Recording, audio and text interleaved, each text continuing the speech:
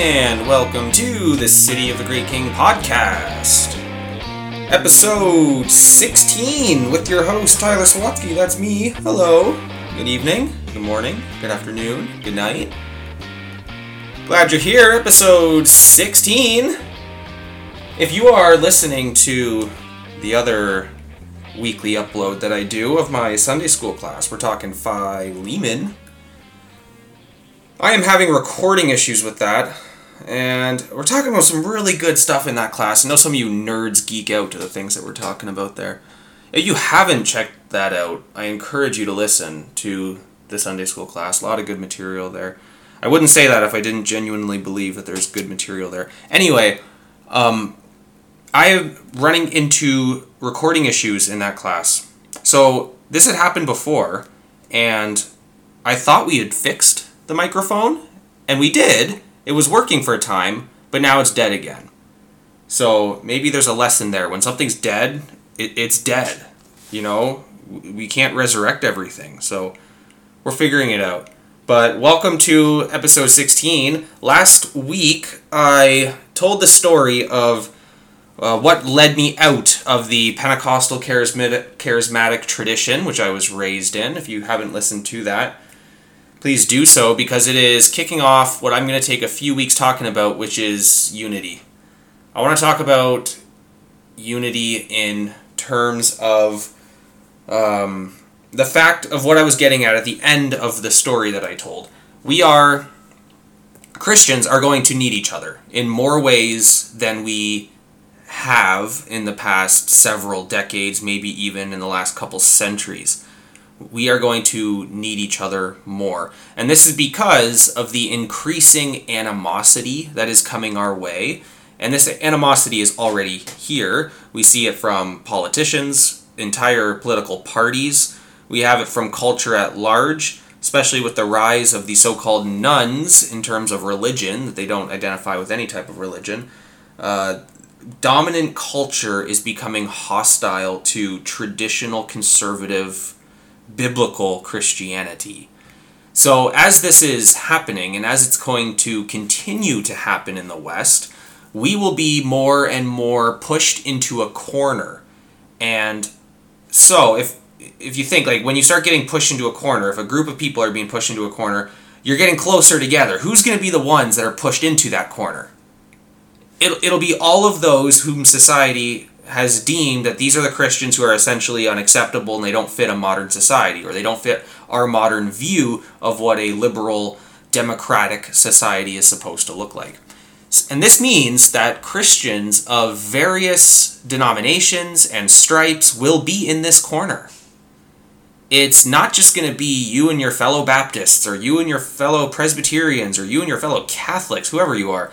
It's not just going to be you and your own group of buddies who are going to be in this corner. It's going to be Christians of various denominations and stripes who believe in biblical Christianity, the authority of Scripture, in the Trinitarian God who is revealed in Scripture, all of that.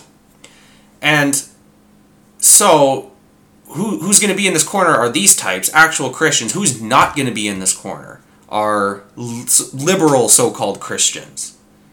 Okay, so a liberal Christian at a very basic level is someone who denies the supreme authority of Scripture. That's a very basic definition. It's a long discussion. But essentially, Scripture is not the authority anymore, so Scripture can say something, but that's not binding on you. You can live different than what the Scriptures say. That is essentially where you have a liberal Christian. And you're not going to have these types in that corner with you when culture starts beating down on us. You have more in common with conservative Christians from other denominations than you have with liberal members of your own denomination. Okay, I'm going to say that again. You have more in common with conservative Christians from other denominations than you have with liberal liberal members of your own denomination. So when I'm using the words conservative and liberal, again, I'm not talking about the politics like the Conservative Party of Canada or the Republican Party or the Liberal Party of Canada and the Democratic Party. That's not what I'm talking about. It's liberal and conservative Christianity. Believes the Scriptures, doesn't hold the Scriptures to the highest authority. And so I have more in common with a conservative Methodist than I have with a liberal Baptist or a liberal Presbyterian. I have more in common with a conservative charismatic than I have with a liberal Reformed Baptist. And so, I have greater unity with people, with Christians who are genuine Christians amongst various denominations than I might have with several people in my own denomination. And where I'm going to be going with this is that denominations as a concept is detrimental to the unity that we need. So, we are supposed to have unity. Anybody who's read the Bible knows there's a general unity that Christians are supposed to have. And yet we are so split up into different denominations, different groups, different bodies, governing bodies, that we basically just talk past each other or ignore each other. We spend a lot of time fighting each other rather than doing things together. Like, it's more about supporting my home team, whether I'm a Pentecostal or a Presbyterian or an Anglican. It's more like I'm going to go for the Anglicans. Those are my team. That's my home. Those are my people. And I'm not really too concerned with what some of the independent Baptists are doing. I'm going to stick with the Anglicans, and those are the only people I know. See, we are very disunified as the organizational church. And so I got some questions for us. Which is Christ's true church? Where is it? Are you in Christ's true church? Is when he said that we are supposed to be one body, all of this type of stuff, that he has one church that the gates of hell will not be able to stand against, the church militant, all this type of stuff.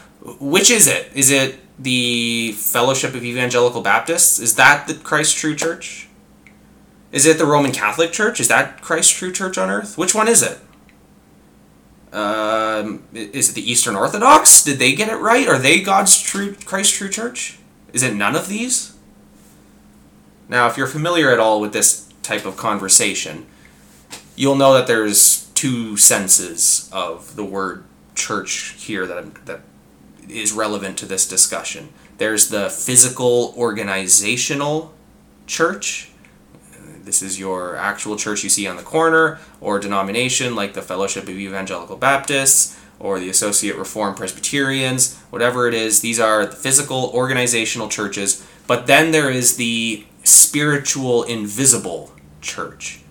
So there is, by definition, only one church, in the sense that the church is the body of Christ, the believers, his elect, and he knows the full number of his elect. He's got the full number of his church.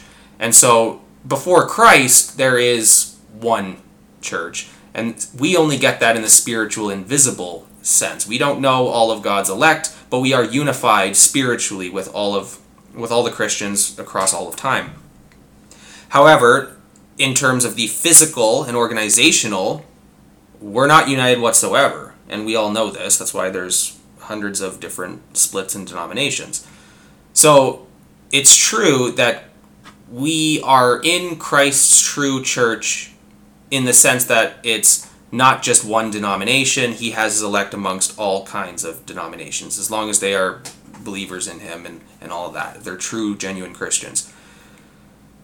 But is that the only unity that Christ is asking us to have? Is just the spiritual, invisible kind? Even if you grant that all Christians have some form of unity that Christ speaks of, even now and today in our denominational age, in the spiritual sense, if we have this, can you really say that all these different denominations and divides are in accordance with Christ's command in totality? Right? So if we are supposed to be one and we're unified in the spiritual sense, before Christ we are unified, in heaven we're unified, shouldn't what is on earth reflect what is above? Isn't that almost completely what the book of Hebrews talks about? The earth contains shadows, copies. I know this is dealing with Old Testament ceremonial stuff, but what we do on earth is a reflection and a copy of what is in heaven. If we are unified in heaven, it should be our desire, and we should be actually working towards having this type of unity here on earth as well. God wants unity in the church and in worship. This isn't a hot take, but it's something that we can say and then not move towards, not practically move towards. And before I get to practicalities of how to start solving all of this, I'm sort of introducing the issue for now. And that's why this is going to take a few weeks. We're going to talk about what to do about all this. In Deuteronomy chapter 12, God is giving commandments to his chosen people. He's giving commandments to Israel before they get into the land, and he's talking to them about how he wants to be worshipped. And in chapter 12, he's going to tell them that he has a chosen place of worship, that when they get there, he is going to have his altar at his designated place, and that's where they're going to worship. I'll just read a couple of the verses. In verse 3, talking to the Israelites, "You shall tear down their altars and dash in pieces their pillars, burn their asherim with fire." These are false god type stuff, idolatry. "You shall chop down the carved images of their gods and destroy their name out of that place. You shall not worship the Lord your God in that way, but you shall seek the place that the Lord your God will choose out of all your tribes to put his name and make his habitation there. There you shall go and bring your sacrifices, offerings, and all of that, in the place that he chooses."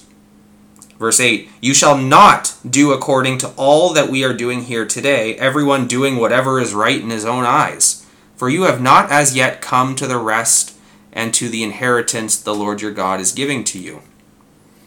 So when they get to this place, he is going to choose a place. Verse 11, "Then to the place that the Lord your God will choose to make his name dwell there, and you shall bring all that I command you." He's going to go on and say this multiple times in this one chapter, that he has his designated place. They are not allowed to put up altars wherever they want, to split off and do their own thing. "Oh, but I can make a better altar than the place that God's going to put his in."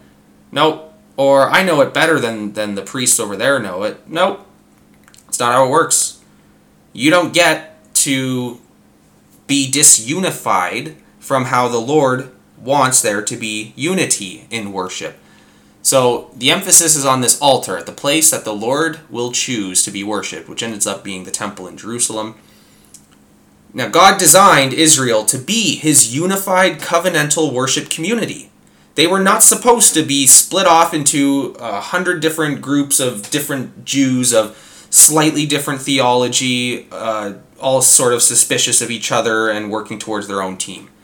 No, that's not how it worked. They were supposed to be a unified covenantal worship community. It was their rampant sin that interfered with that. Now, the New Testament church, Christ's introduction and all that, the New Testament church is essentially the same as the Old Testament. And I'm sorry, dispensationalists, but I just gotta let you know, it's the same. The people of God are one olive tree. This is Romans 11 talk. One olive tree.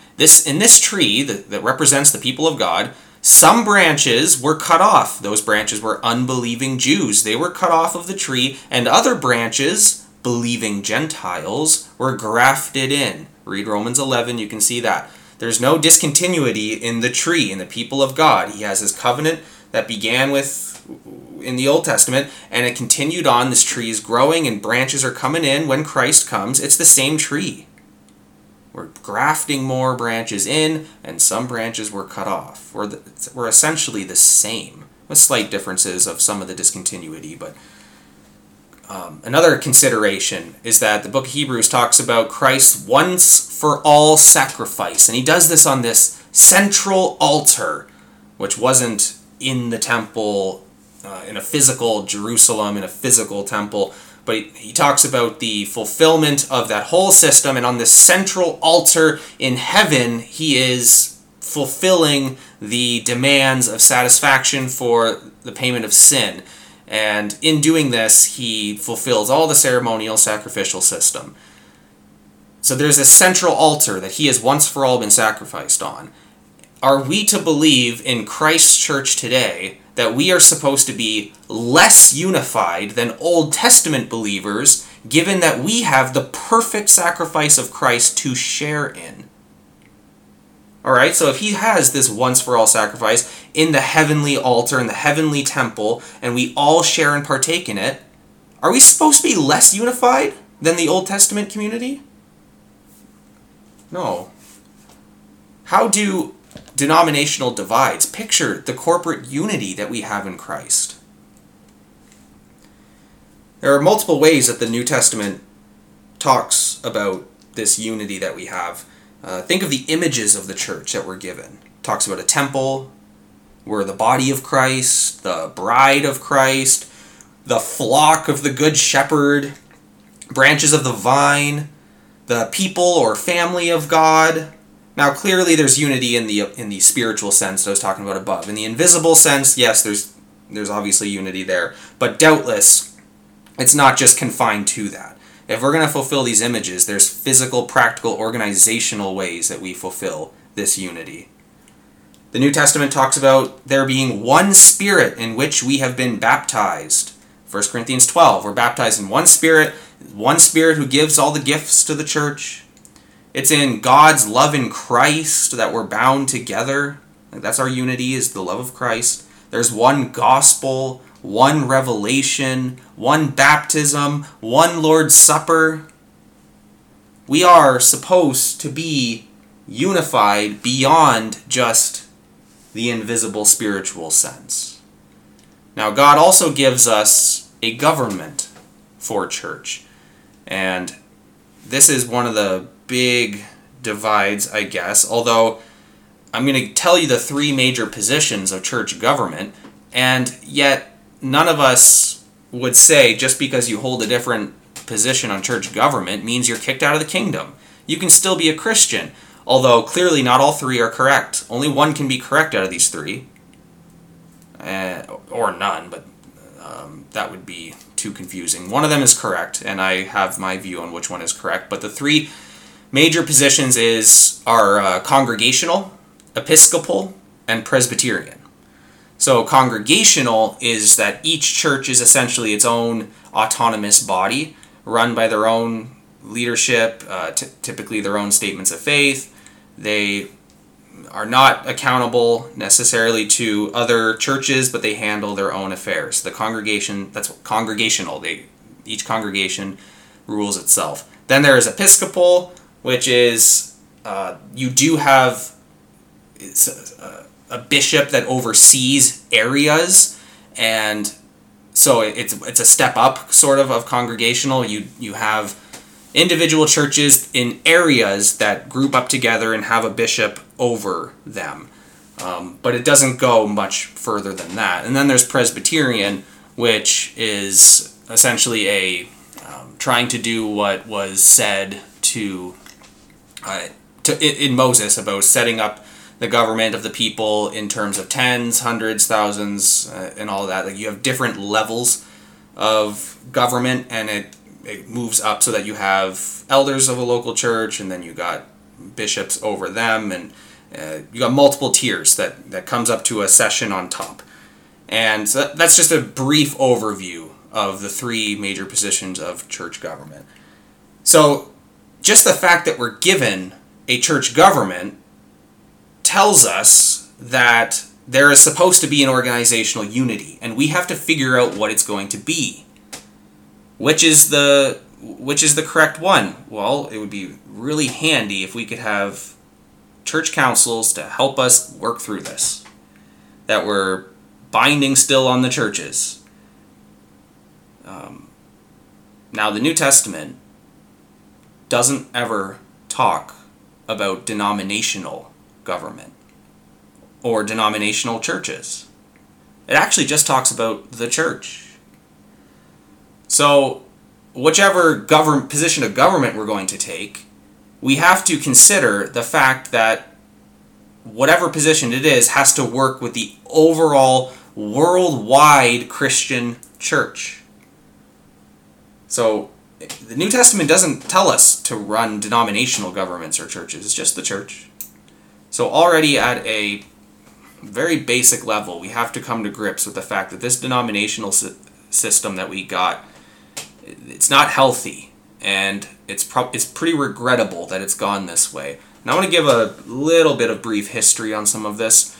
In Acts chapter 15, we have a church council which is described, which was to solve a pretty difficult issue. I encourage you to read Acts 15. And their decision became binding on all the churches. So the apostles come together in Acts 15. They come forward with some resolutions. All the churches are required to obey. And there it was, the issue over. This is similar to what happened during the Novatian and Donatist controversies. The Novatian controversy in the 200s and the Donatist controversy in the 300s and 400s. They were schismatic groups who tried to split off of the unified church, the universal church. And there were councils that met and negotiated the issue and settled the matter, and the church at large stayed unified.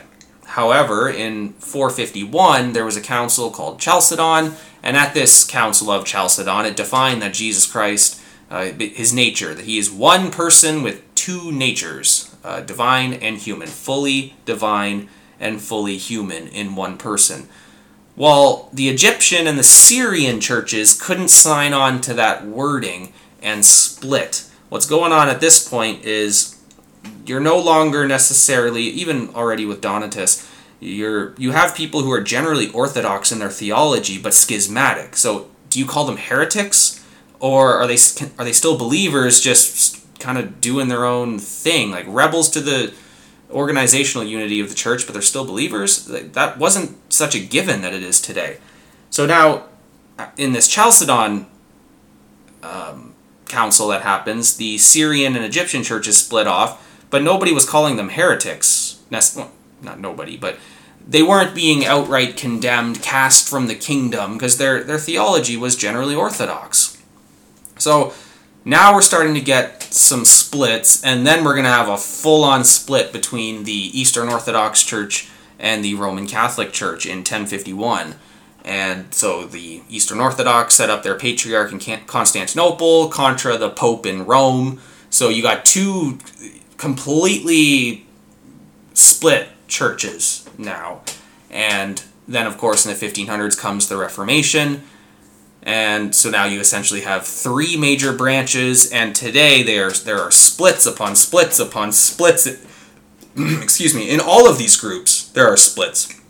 One of the things that a lot of Protestants don't know, because we're always the ones accused of splitting all the time, is that there are a lot of splits in the Roman Catholic Church too.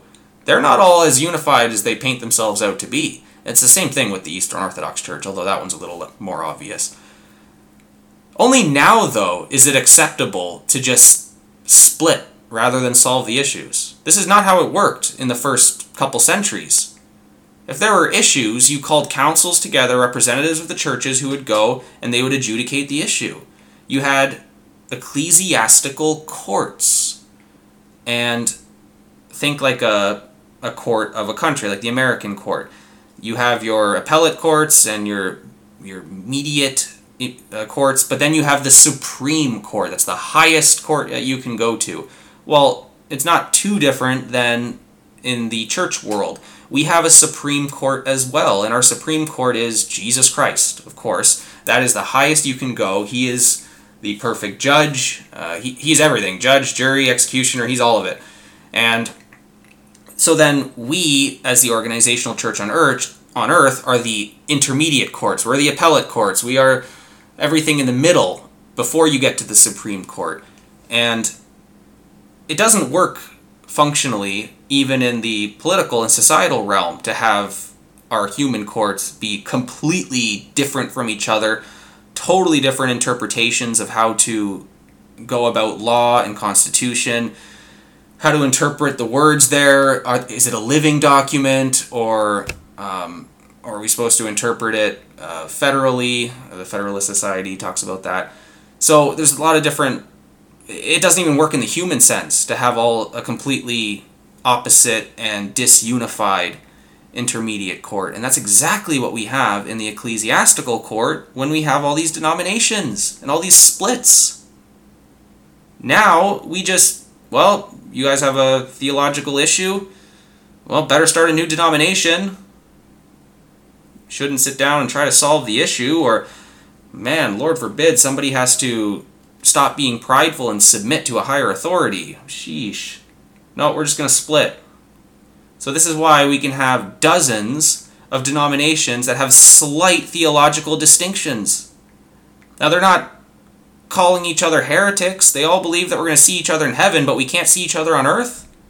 We're going to work together in glory, but we're not going to work together ministerially on earth.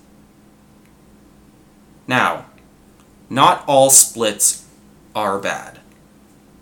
Okay, and that might sound very different than the direction I've been going so far, but the Apostle Paul is very clear when he says, like, what fellowship does light have with darkness? So there is a sense in which there can be splits that are fine.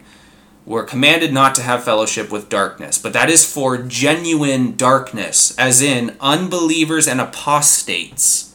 Not, we have different views on baptism, so we need to do a denominational split. We have different views on church government, let's split instead of figure it out. We have different views on spiritual gifts, so we have to completely split. Now, as long as those gifts are not challenging Scripture's authority. Again, we're talking about conservative Christians here. Actual Christians. Or eschatology. Even though postmillennialism obviously is the truth. Or other such things. Things that you wouldn't look at a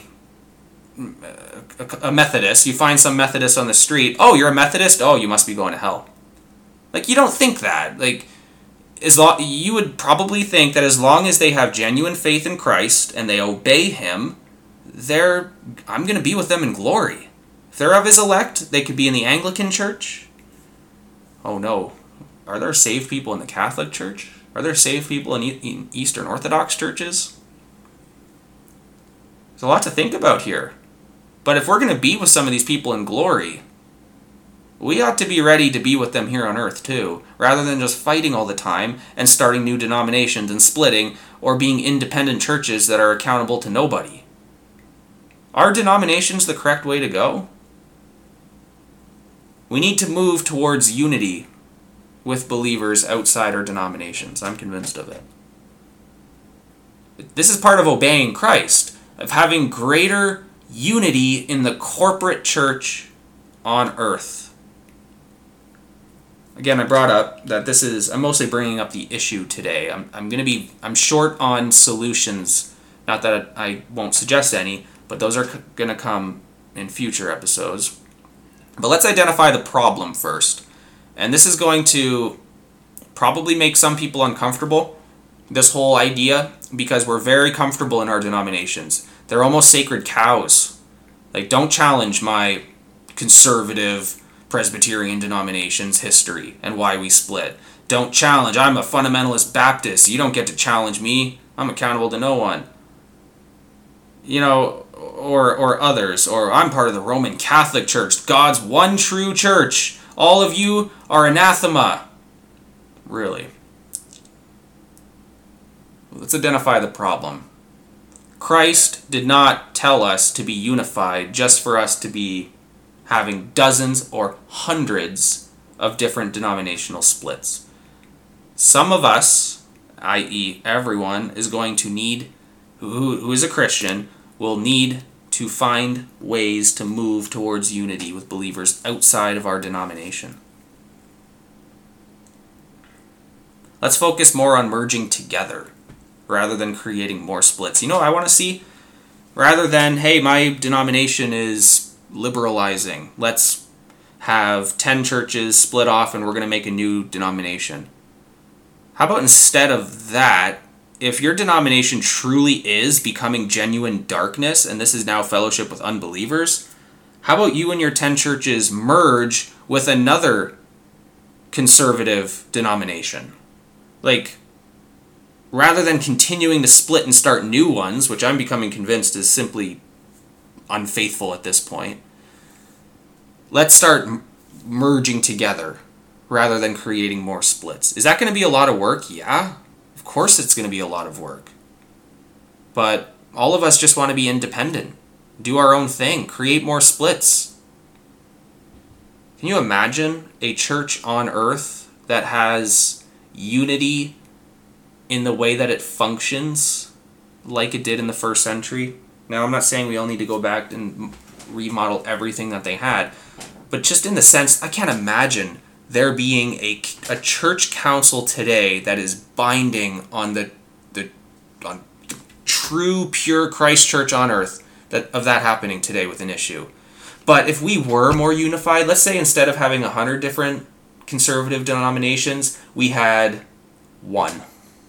Or, let's not dream.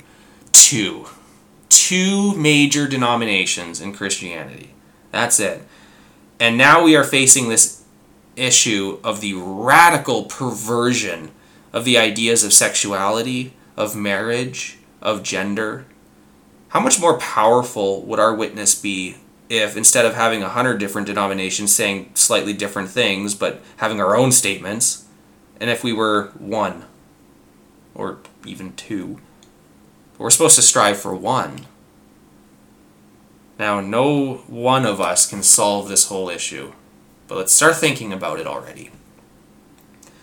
We are supposed to seek unity, and if we're not seeking unity with genuine believers, then we are being disobedient even.